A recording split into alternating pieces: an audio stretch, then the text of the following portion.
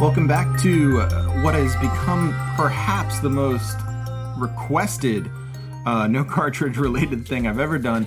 And I'm finally back doing it, and I couldn't be happier. It is the No Cartridge Book Club. We are back in it. Sorry for the absence. Part of it has to do with the birth of my second child.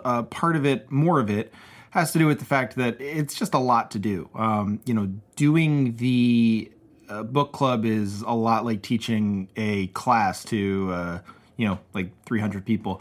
None of you ask questions, or some of you do, but I don't tend to answer them very well, so sorry about that. But it is a lot of prep every week because it's pure lecture, but that's okay. I'm happy to be back. I'm figuring out ways to make it work, and no promises on the next one, but hopefully we'll shift into a regular schedule sooner than later. Today, though, we're going to actually pick up where we left off. We finished the first chapter on the commodity. We ended with the commodity fetish. And we are moving on to our second chapter, which is the process of exchange. Now, the process of exchange is really great because really great to come back to as a pickup because it actually covers quite a bit of the things that we've been covering in the past. It's a good way to refresh ourselves. If you haven't listened to one of these before, it's a good place to start. Really, this second chapter is a good gloss of the first chapter, if you want to put it that way. If you're reading along in the Ben Fowkes Penguin edition, it starts on 178, and page numbers will be from there. So the first thing I wanted to touch on was on 178 to 179.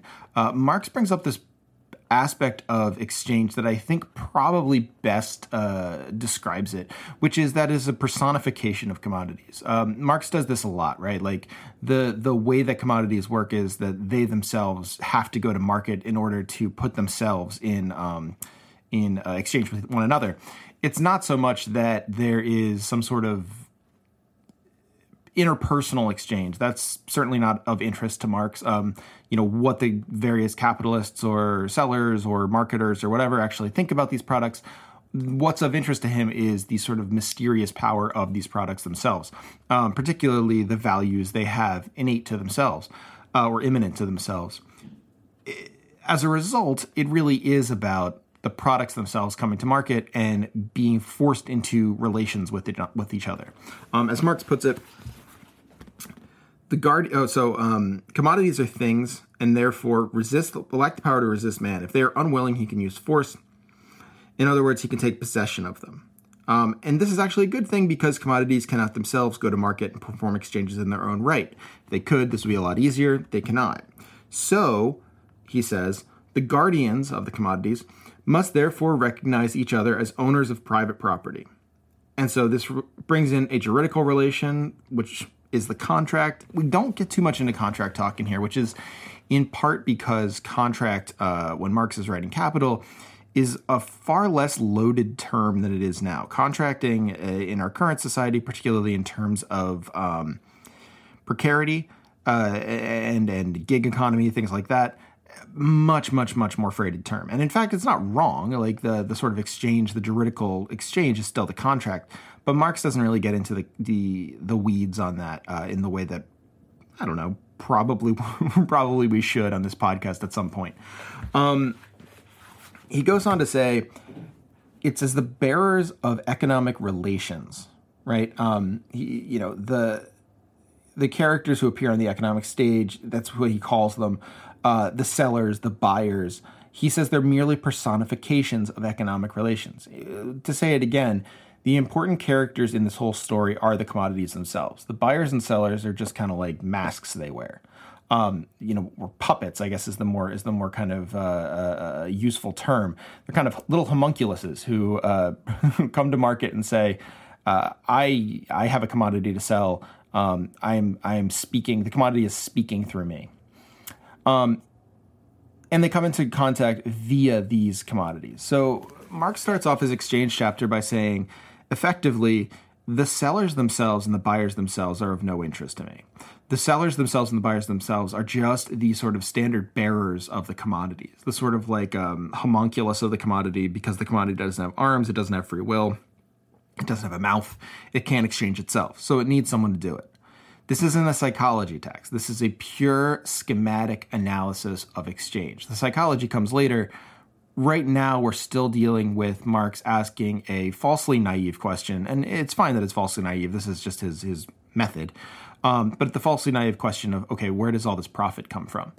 All of that stemming from that. So if you ever lose track of what we're doing in this text and how we're handling it, keep in mind we're asking the question of where profit comes from. Where does surplus value come from? Where does value come from in objects? And so we're still working through that schematic right now. And so for Marx, the people themselves, not so important. Okay, so moving on. 179 to 180, there's a really, really big paragraph, and we're going to kind of go through all of it. Marx is talking a little bit about, through this page, the questions of use value and exchange value. And one of the things he sort of points out is kind of a tautology that if you're bringing a thing to market as a seller, right, you're bringing a widget to market as a seller, you're not so interested in its use value anymore. You really only care about its exchange value. At the same point, and we've talked about this in previous episodes, at the same point, all commodities, all widgets, all everything have some sort of use value and exchange value within the market, right? You can't go ahead and sell anything that doesn't have a use to anyone. The corollary of that is if someone buys something, it must be useful to them. So take, I don't know, the example. Okay, so like people have been making fun of Jennifer. Jennifer Lopez. Jennifer Lopez was wearing basically basically leggings that were jeans with a tiny little belt, like in the Akewood comic with Little Nephew. People were making fun of her for that, and of course, like, yeah, all right, they're ridiculous looking in some ways. She bought them, though, or she has been given them in order to sell them. It's an advertisement, and people will buy them. What's the use case for them? Well, they're not to keep their legs warm. They're not to sort of like provide structure to their pants. They're useful because they are a marker of cultural capital. They make them look a certain way and signal a certain thing to people around them, right? That's the use value. Anything that's sold has a use value to someone. That's not a cynical thing to say. It's just a true thing to say. Similarly, anything in the market has an exchange value, whether that exchange value is like 5 cents or 500 million cents, right? Like it's not, there's no question that when something enters the market, even if it is free, that there isn't an exchange value attached as well, or an anticipated exchange value. So that's an important thing to remember. However, Marx boils this down by telling us all commodities are non-use values for their owners and use values for their non-owners. Also true, right? In a sort of naive sense, we're leaving out investment and stuff for the time being. That'll come in. But in a very basic, naive, vulgar market, we're sort of saying anyone who wants to buy something wants to buy it because they have a use for it. Anyone who wants to sell something wants to sell it because they no longer have a use for it, or the money they could get is a greater use for it, right? Their exchange puts them in relation with each other as values, the commodities that is, and realizes them as values. So again, this is a very dialectical argument. The two objects, use value and exchange value, laden objects, are a thesis and antithesis in terms of exchange. They are put into conflict with one another, and in being put into conflict with one another, they produce value. Commodities must be realized as values, then, before they can be realized as use values. To unpack this, what Marx is saying is not terribly complicated. He's just saying that in order to get a use value for a thing, say the jean leggings, right? In order to understand the jean leggings use value, I need to understand what they are sold for and how they are sold within the market. So what are they in relation to? How much money are they worth? How much, where can I buy them? What's their scarcity? All this stuff that comes out of the question of, okay, two people meet in the market, one is buying, one is selling. all that stuff needs to be on the table first before we understand the full use value of the thing. So like, obviously, a shovel has a use value as a shovel before anyone says anything, right? Like you can show someone a shovel and they'll say, oh, that's for digging. What Marx is saying is, yeah, okay, that is the use value. But within the framework of capitalism exchange, the use value is only ever diagnosed by way of value in the marketplace. So we produce value by putting these things into opposition with one another, and all of a sudden one appears to have exchange value and one appears to have use value, right? Okay. On the other hand, they must stand the test as use values before they can be realized as values. Just like I said, right? You need to have a shovel that can dig in order for it to be sold as a shovel. For the labor expended on them only counts insofar as it is expended in a form which is useful for others. However, only the act of exchange can prove whether that labor is useful for others, and its product consequently capable of satisfying the needs of others. So here's the thing, right? Like, if you ever, so popular shows, right? Shark Tank, for instance. I don't watch Shark Tank, but obviously there's a pretty easy way to understand Shark Tank within this method, right? Or something I do listen to, Your Kickstarter Sucks, the podcast with Jesse Farrar and Mike Hale, great podcast. One of the reasons it's so funny is because a lot of the stuff is not particularly useful that they are making fun of on Kickstarter, right?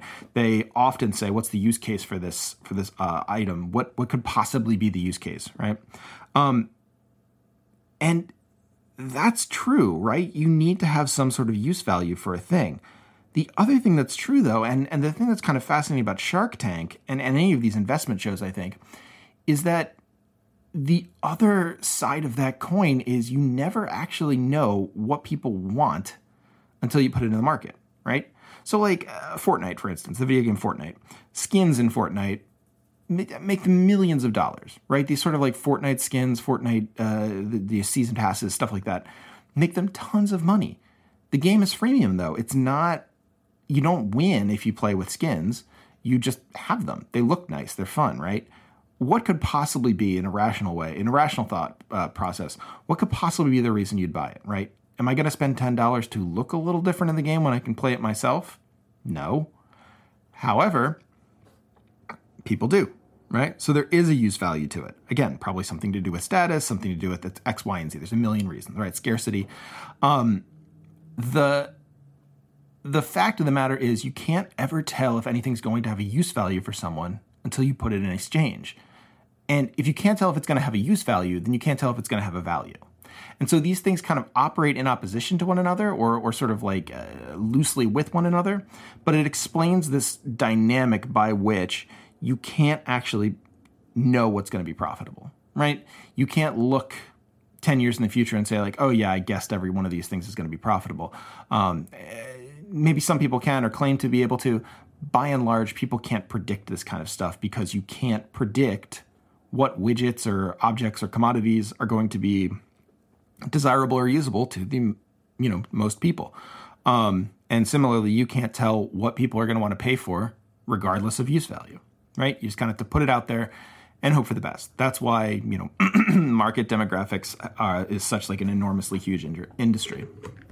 On 180, we make a very important shift from bartering to the marketplace. Now, one point of confusion you may have had as we're going through this is the idea that two items are meeting each other in market. One is use value and one is exchange value. Of course, if they're two commodities, both have use value. We know this, right? Like if I'm trading my shovel for your pitchfork, shovels and pitchforks both have use value.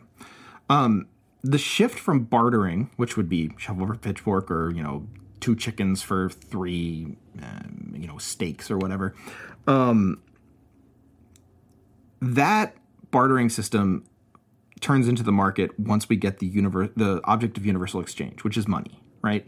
So money itself, paper money particularly, but money in any way, has a use value, sort of. As Marx points out a little later, with gold, it can fill teeth. It can act as a conductor. There's all sorts of things gold can do. But by and large, it serves as a piece of exchange because it has a kind of like scarcity. It has a sense of It has a sense of limit, right? There's only a certain amount of gold in the world. It takes labor to dig it up. There's all sorts of reasons gold works. And in fact, like I'm going to forget to say this later, but Marx makes a wonderful point in this when he says precious metals are money-related things because they have the character of money-related things. They have a limited amount, they are scarce, and they're hard to get a hold of. It's the same thing with fiat currency, right? If you put too many dollars out there so they're not as scarce anymore, you get hyperinflation. If you somehow don't make them, if you make them too easy to earn, ostensibly economists will tell you, it will also cause inflation. I kind of disagree with that one, obviously. And of course, it's the same with Bitcoin, right? Because Bitcoin is a throwback to, and any sort of crypto is a throwback to the gold standard or the silver standard, where there is a central hub of rare material that can't be created or destroyed, right? There's only so much gold or so much silver or so much Bitcoin. But the only way we can get into the market is if we find that thing and decide, okay, this is the universal equivalent. This is the commodity that we're going to put its use value primarily to the side, right? We're not going to talk about how maybe you could sew your clothing with a dollar bill or something like that, or, use it as a patch, or you could write a poem on it or something, right? That's not the point of dollars primarily, right? We don't worry about their use value. We worry about their exchange value. What can I get for a dollar, right? Not how can I use this dollar. And even if we say, how can I use this dollar? It is, how can I use it to buy things? At that moment, one piece of the exchange, one piece of the use value, exchange value turnaround no longer has use value as such, right? Okay. So this turn to the market, right? Marx says, commodity owners think like Faust. In the beginning was the deed. They have therefore already acted before thinking. The natural laws of the commodity have manifested themselves in the natural instinct of the owners of commodities. They can only bring their commodities into relation as values, and therefore as commodities, by bringing them into an opposing relation with some one other commodity, which serves as the universal equivalent. And what Marx is saying here, this is like the very central point. Althusser says this about Marx. Louis Althusser says this, that the genius of Marx is not necessarily his analysis, although I would say it probably is. But his argument is that the genius of Marx is that he asks the question that Smith refuses to ask, which is not, what is labor power or what is money or something like that, but where does labor power come from? Or where does surplus value come from? Or where does money come from, right? Smith answers some of these questions, but Marx's analysis here is basically saying, like, yeah, if you assume capitalism is a natural state of affairs, before the act, there was the deed. Just like in Faust, you sort of enter into a bargain and the bargain is the bargain. You don't really question it after the fact. In questioning it, though, you realize the universal equivalent wasn't always the universal equivalent. We didn't always agree that money was the thing. Marx goes into this a little bit, and I'm not going to belabor this, but, the idea that as we're more and more alienated from our labor, we find things that we're not alienated from, or that we can at least use as something between tribes or between people or between, various nation states or city states that counts the same, right? So that's the moment at which we stop worrying about, okay, I made this pitchfork. I don't know how much time I have to make another pitchfork, but I need a shovel. What's the sort of math I can do with my neighbor to figure out okay, this shovel is going to cost me 1.5 pitchforks of time, right? Once money enters the equation, we stop asking the question of, okay, what's this whole exchange thing about? And we just say, oh, it's money changing hands, right? It's a natural assumption. Not that makes it right, but we just assume that that's the case. And he goes on, we've already reached that result by our analysis of the commodity. So listen to the first 4 episodes and you'll see how we reach the result of money. But only the action of society can turn a particular commodity into the universal equivalent. The social action of all other commodities therefore sets apart the particular commodity in which they all represent their values. The natural form of this commodity, money, thereby becomes the socially recognized equivalent form. Through the agency of the social process, it becomes the specific social function of the commodity, which has been set apart to be the universal equivalent. It thus becomes money, right? So it is about a social agreement. And now this is kind of an interesting analysis and something maybe I'm jumping to a little early. So I'm going to take my time and go through a couple of points before I get there. I do think the social element is very important here, and something that I didn't quite notice my first time reading through. In fact, like the idea that social processes determine that money is the equivalent form as opposed to natural market forces is hugely important. It goes against everything that we would understand as a free market approach, right? That people decide what the market is as opposed to the market deciding what how the world works, right? One of the major neoliberal capitalist, really Fordist. It's even pre-Fordist. It's a very sort of just like, de rigueur, natural capitalist assumption that if you let the market run free, it's a rational being and it'll make good decisions. What Marx is arguing here is that no, society brings the market into being. If anything, the market's sort of a golem, and we understand its functions if we actually look at the human makers behind it, right? There's a kind of religiosity that Marx delves into. He quotes he quotes Faust for one, but then he quotes a bit from Revelation. These have one mind and shall give their power and strength unto the beast, and that no man might buy or sell save that he had the mark or the name of the beast or the number of his name. He's being cute. The idea here is that money is something of like a mark, right? Like, the idea of being marked by the beast, that's not so different from understanding money as an exchangeable thing as opposed to a commodity itself. That said, the process of money finding itself as a unique commodity is commensurate and happens at the exact same time as the creation of the commodity form itself.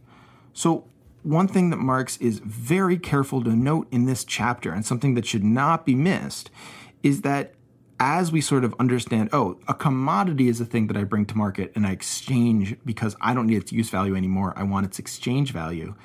As that happens instantly, at the same time, within the same breath, we have to come up with the money form. You could make an argument, actually, that anything pre-money form does not count as a market. Even a sort of bartering market doesn't count as a market in the sense that you don't have a universal form that you can gauge the market with, right? We understand markets based on how many dollars is it worth? I can look and find some sort of equivalency. Without that sort of central equivalent, and Marx says a lot of things were used as equivalents, right? Like slaves were used as equivalents. People used slaves as a way of using, imagining money. People used gold. People used silver. People used shells. We have all these examples of money that was used, right? And no, none of them save slaves, which of course are morally reprehensible. But none of the ones that aren't morally reprehensible are any better or worse than any others. Money's money. That concept, though, has to happen at the same time as the market, right? And vice versa. The market can't happen without money. Money can't happen without the market. Very important. And this is where I'm kind of interested in this. Hi, folks. Have you ever had the nagging suspicion that your hairline is retreating on you? Ever get curious about why it suddenly feels so breezy up there? Well, Father Time comes for us all, and when you think he might be coming for your hair, get him out of there with Keeps. Yes, friends, Keeps, a revolutionary new treatment for male pattern baldness and hair loss that, when used at the first signs of balding, allows you to keep that beautiful head of hair full and firm. Best of all, you can use Keeps from the comfort of your own home. Simply visit one of their doctors online and have a prescription mailed to the convenience of your own home. Every 3 months you'll get more, and if you're worried about the price, don't. Keeps uses a generic version of hair loss medicines and passes the savings on to you. A new price for a new you starting at $10 a month. But don't forget to act soon, because the key to Keeps is prevention, not regrowth. Save that head of hair, friend, before it goes away, and save it today with a special offer code by going to www.keeps.com/Hegelbon. That's www.keeps.com/Hegelbon. Go there and receive your first month free and tell them Hegelbon sent you. It just came to me this time around. And so you'll have to bear with me if you haven't read Claude Lévi-Strauss. Claude Lévi-Strauss is an anthropologist, cum philosopher. I find him most interesting as a philosopher. His anthropology is kind of hit or miss, and it's largely because he's writing in the 60s and 70s, which is sort of, especially for anthropology, quite a long time ago. The field has changed quite a lot, and a lot of older anthropology is very, very fraught, let's say. Racist, problematic, however you want to understand it. It has issues, right? Lévi-Strauss, though, has this really amazing concept called the incest taboo. And so the incest taboo is this socially grounding idea, right? Or this idea where, for Lévi-Strauss, this is where society comes from. And society comes from the incest taboo because until you have the incest taboo, you have no reason to leave the family unit, right? Until you think, okay, incest isn't a good thing and we can't do it. Like we have to make it completely not okay, and not because of its outcomes, not because of anything except that the fact that we just don't do it as a society. And Lévi-Strauss says all societies have this taboo. The fact that we don't do it, right, means that we have to leave the family unit. We can't like just stay and marry our mom or marry our sister or marry our dad, right? Like you have to go outside of the family unit to find more partners for procreation and, procreation and basically like building of your tribe or your family or your people or whatever, right? And so extending the family by going outside of the close family unit makes for towns. It makes for extended families. It makes for cultures. It makes for cities. It makes for countries, right? If we didn't have the incest taboo, Lévi-Strauss argues, we would not have any of these things because there would be no incentive to do socializing, right? You just stay at home. Similarly, for Marx, and this is what I think is so interesting, the money form and the market is really very similar to the incest taboo, which is to say, without the market and the money form, without the creation of those things, there is no reason really to bring your stuff into discussion with people outside of your immediate group, right? So say, the no cartridge listening community, however big it is, has a tribe, right? We're one tribe, we're nomads.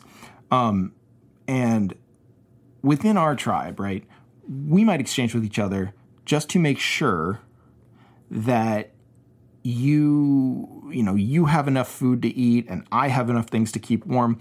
We want to keep ourselves alive because that's important to us. There's a certain kind of internal cohesion. But that has nothing to do with profit.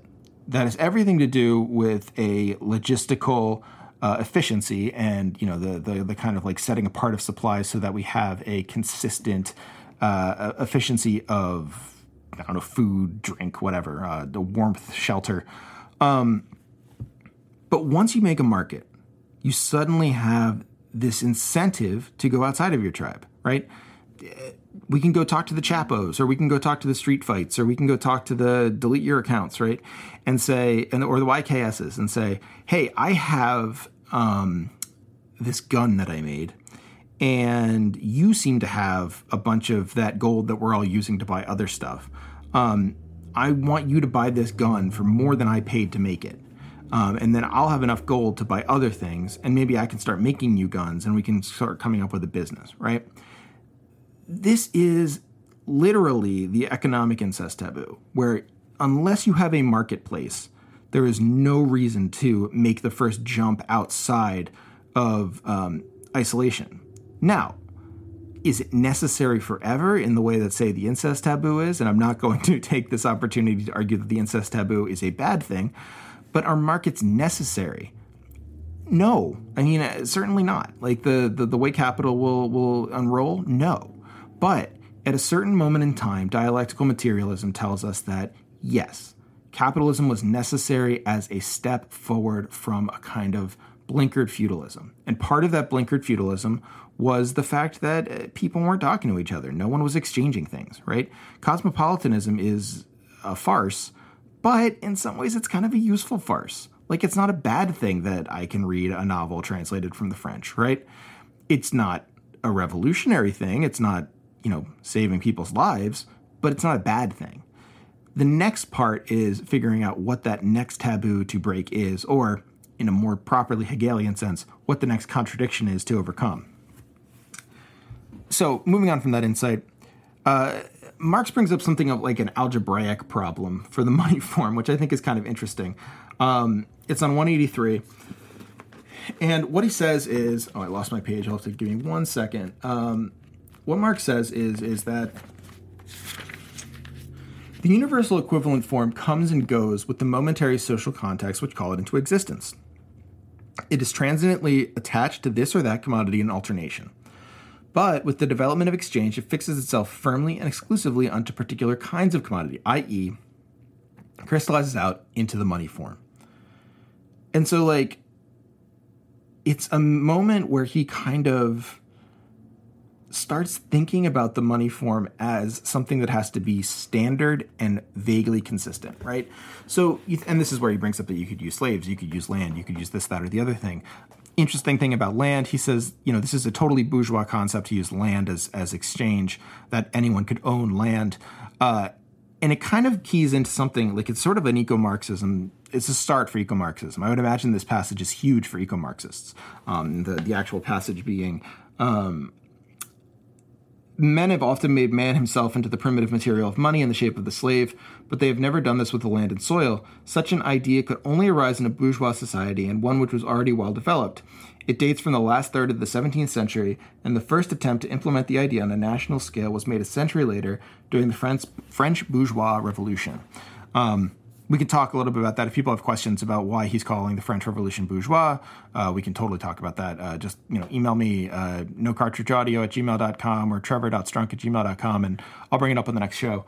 But this obviously is a start for eco-Marxism, right? You can sort of see the tendrils, where we'd go with it. But it's also a start for Marx's understanding of nature, which is that nature is a free input to capital. Rivers are a free input. You just get to say, yeah, okay, I can use this river. I'm allowed to, right? It's a very interesting concept, but it's also dated, because if land can be used as the universal equivalent, as Marx says it is, it has absolutely been used as that and has been privatized to the hilt. Nature isn't a free input anymore. Nature is a privatized thing that you have to pay for.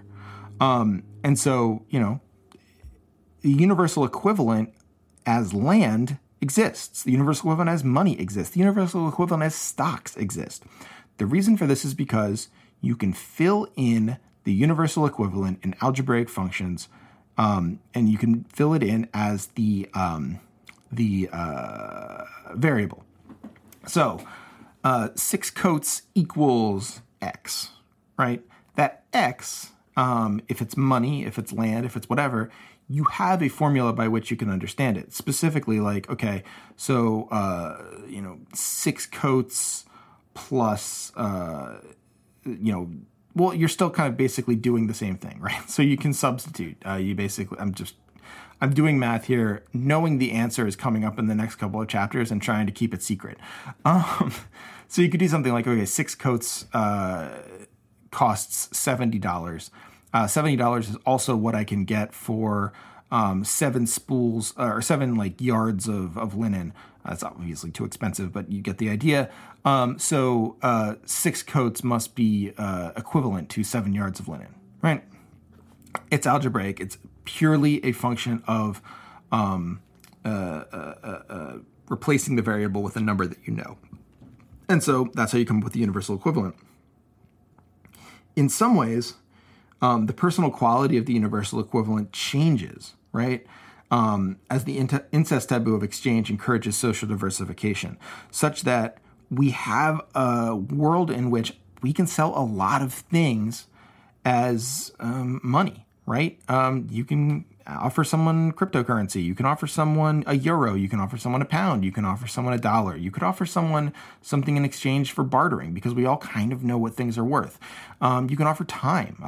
Time is absolutely the new frontier of universal exchange, right? This is, or the universal equivalent, right? This is like absolutely, can you give me 3 hours? I can give you this much money for that much time. That is exactly what the gig economy is. It is taking time and making it a universal equivalent. And so universal equivalent changes over time, particularly as we as a society become more amalgamated. I think the last thing I'd point out about this is you can think about it like a game of Age of Empires or Civilization.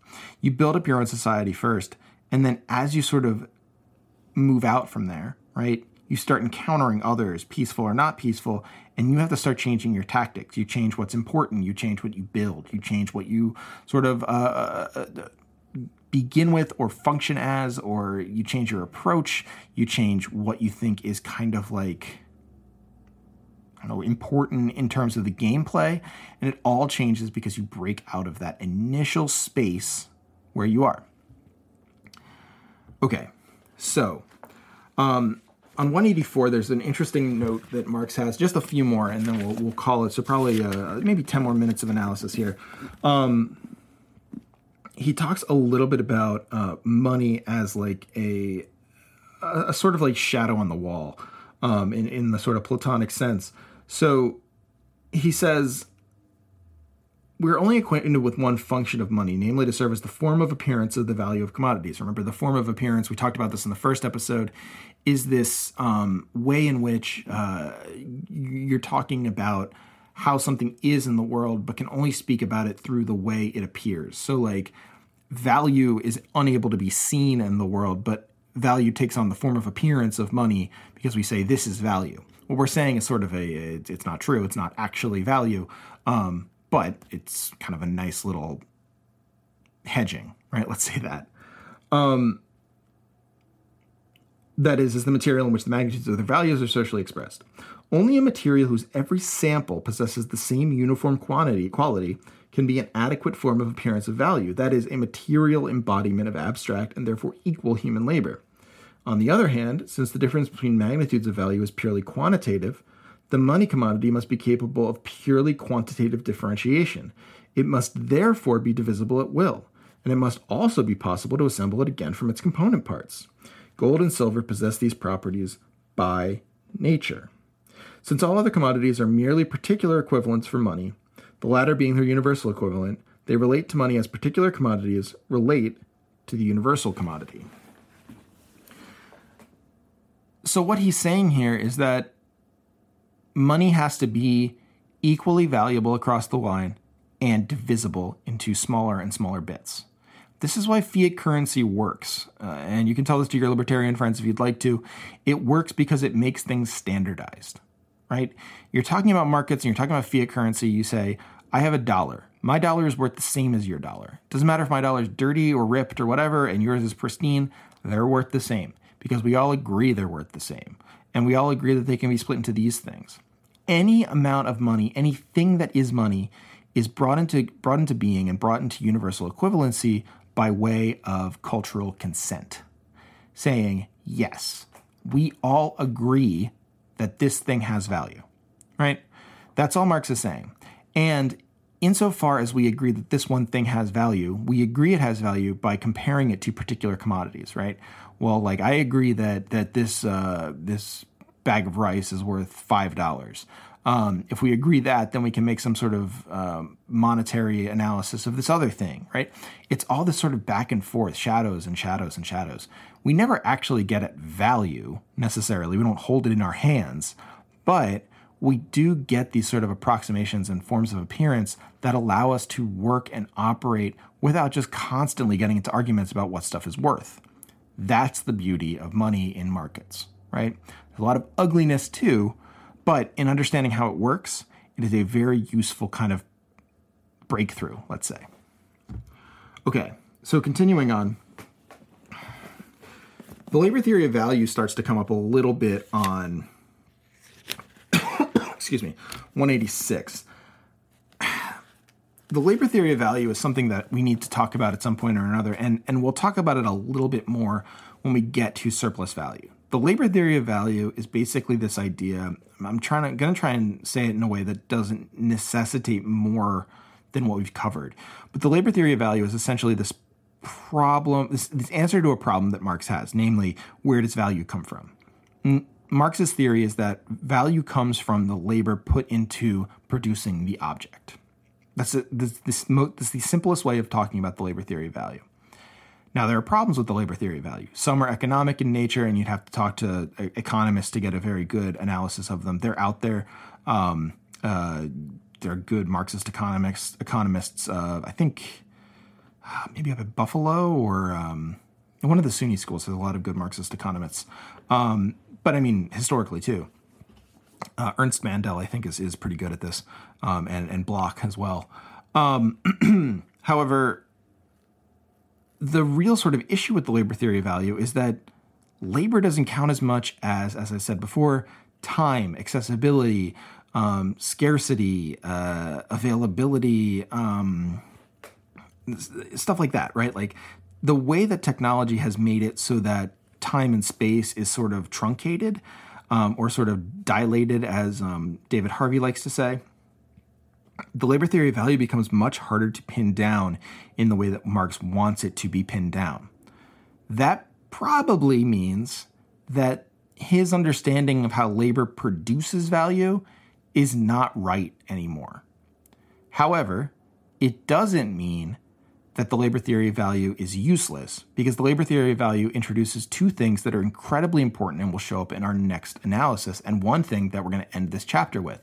The first two are surplus value, hugely important and absolutely still relevant, and exploitation, labor exploitation, which again, here is meant to be read as a structural analysis as opposed to something that I'm fomenting against, like this is exploitative. It is exploitative. That's not quite the point here, though. The point is management exploits labor in order to produce a profit. An exploit here can be understood as like a trick in a game or a strategy, right? It's an exploit that allows the management to come out as the victors in sort of the profit wars. Let's say that way. Now, the thing that comes up at the end of this chapter, though, through the labor theory of value is alienation. And alienation is important because alienation is the first step in Marx's eyes to this sort of marketized world. Alienation is generally alienation from the product of your labor, which is to say, if you're making a shovel to dig a hole, you only care about use value. You don't care about exchange value. You don't care about social value. You don't care about cultural value. You want to make a strong shovel so that it doesn't break, so you have to make another shovel, right? You're not alienated from the product of your labor. You literally have to use it, right? You're the only person who will. You're alienated when you are making shovels and selling them to people and saying, "Oh, here's this shovel. I'm selling it to you. I don't use it. This isn't my thing to use. I just sell it." If you work in retail, this is something that you definitely understand, right? You understand the nature of alienation because you sell stuff that you don't care about. You sell things that don't matter to you. Maybe you make them, maybe you don't. But alienation in this sense is, what are you making with your labor? You're making profits for a company. And that ultimately is the thing. When what you are making is not an object necessarily, but at its ultimate core, just the form of appearance of profit, then you're in a world where the universal equivalent matters so much. Because how do we judge the profit that we're making? And how do companies judge the way, or capitalists, or however you want to imagine it, judge if they're earning a sufficient profit? By way of a universal equivalent. And so alienation isn't then just a symptom of, but necessary to the process of capitalism. Again, remember what I said before. The commodity is created at the exact same time as the money form is created. The universal equivalent is necessarily connected to the commodity, and the commodity to the money form. And so the system by which alienation, the money form, all this stuff is created and connected and sort of like linked in a process is elided by sort of like any number of ideological means, but it's there nonetheless. And as we head into the chapter on exchange, what's important to remember is that what we're breaking down here may seem too granular. Let me say that. It's not about it being granular. It's about it being asking a question of something that seems on its face obvious. If you keep that in mind as we go through Capital, it's going to make a lot more sense. So thanks, everyone. Tell your friends about this. I'm planning on making it more regular again. It's been an overwhelming response, and I really want to bring it back. So, it's on my Patreon, patreon.com/Hakelbon. You're already there, so you know about it. Definitely join me next time. Hopefully next week. If not that, maybe like a week and a half. And keep reading.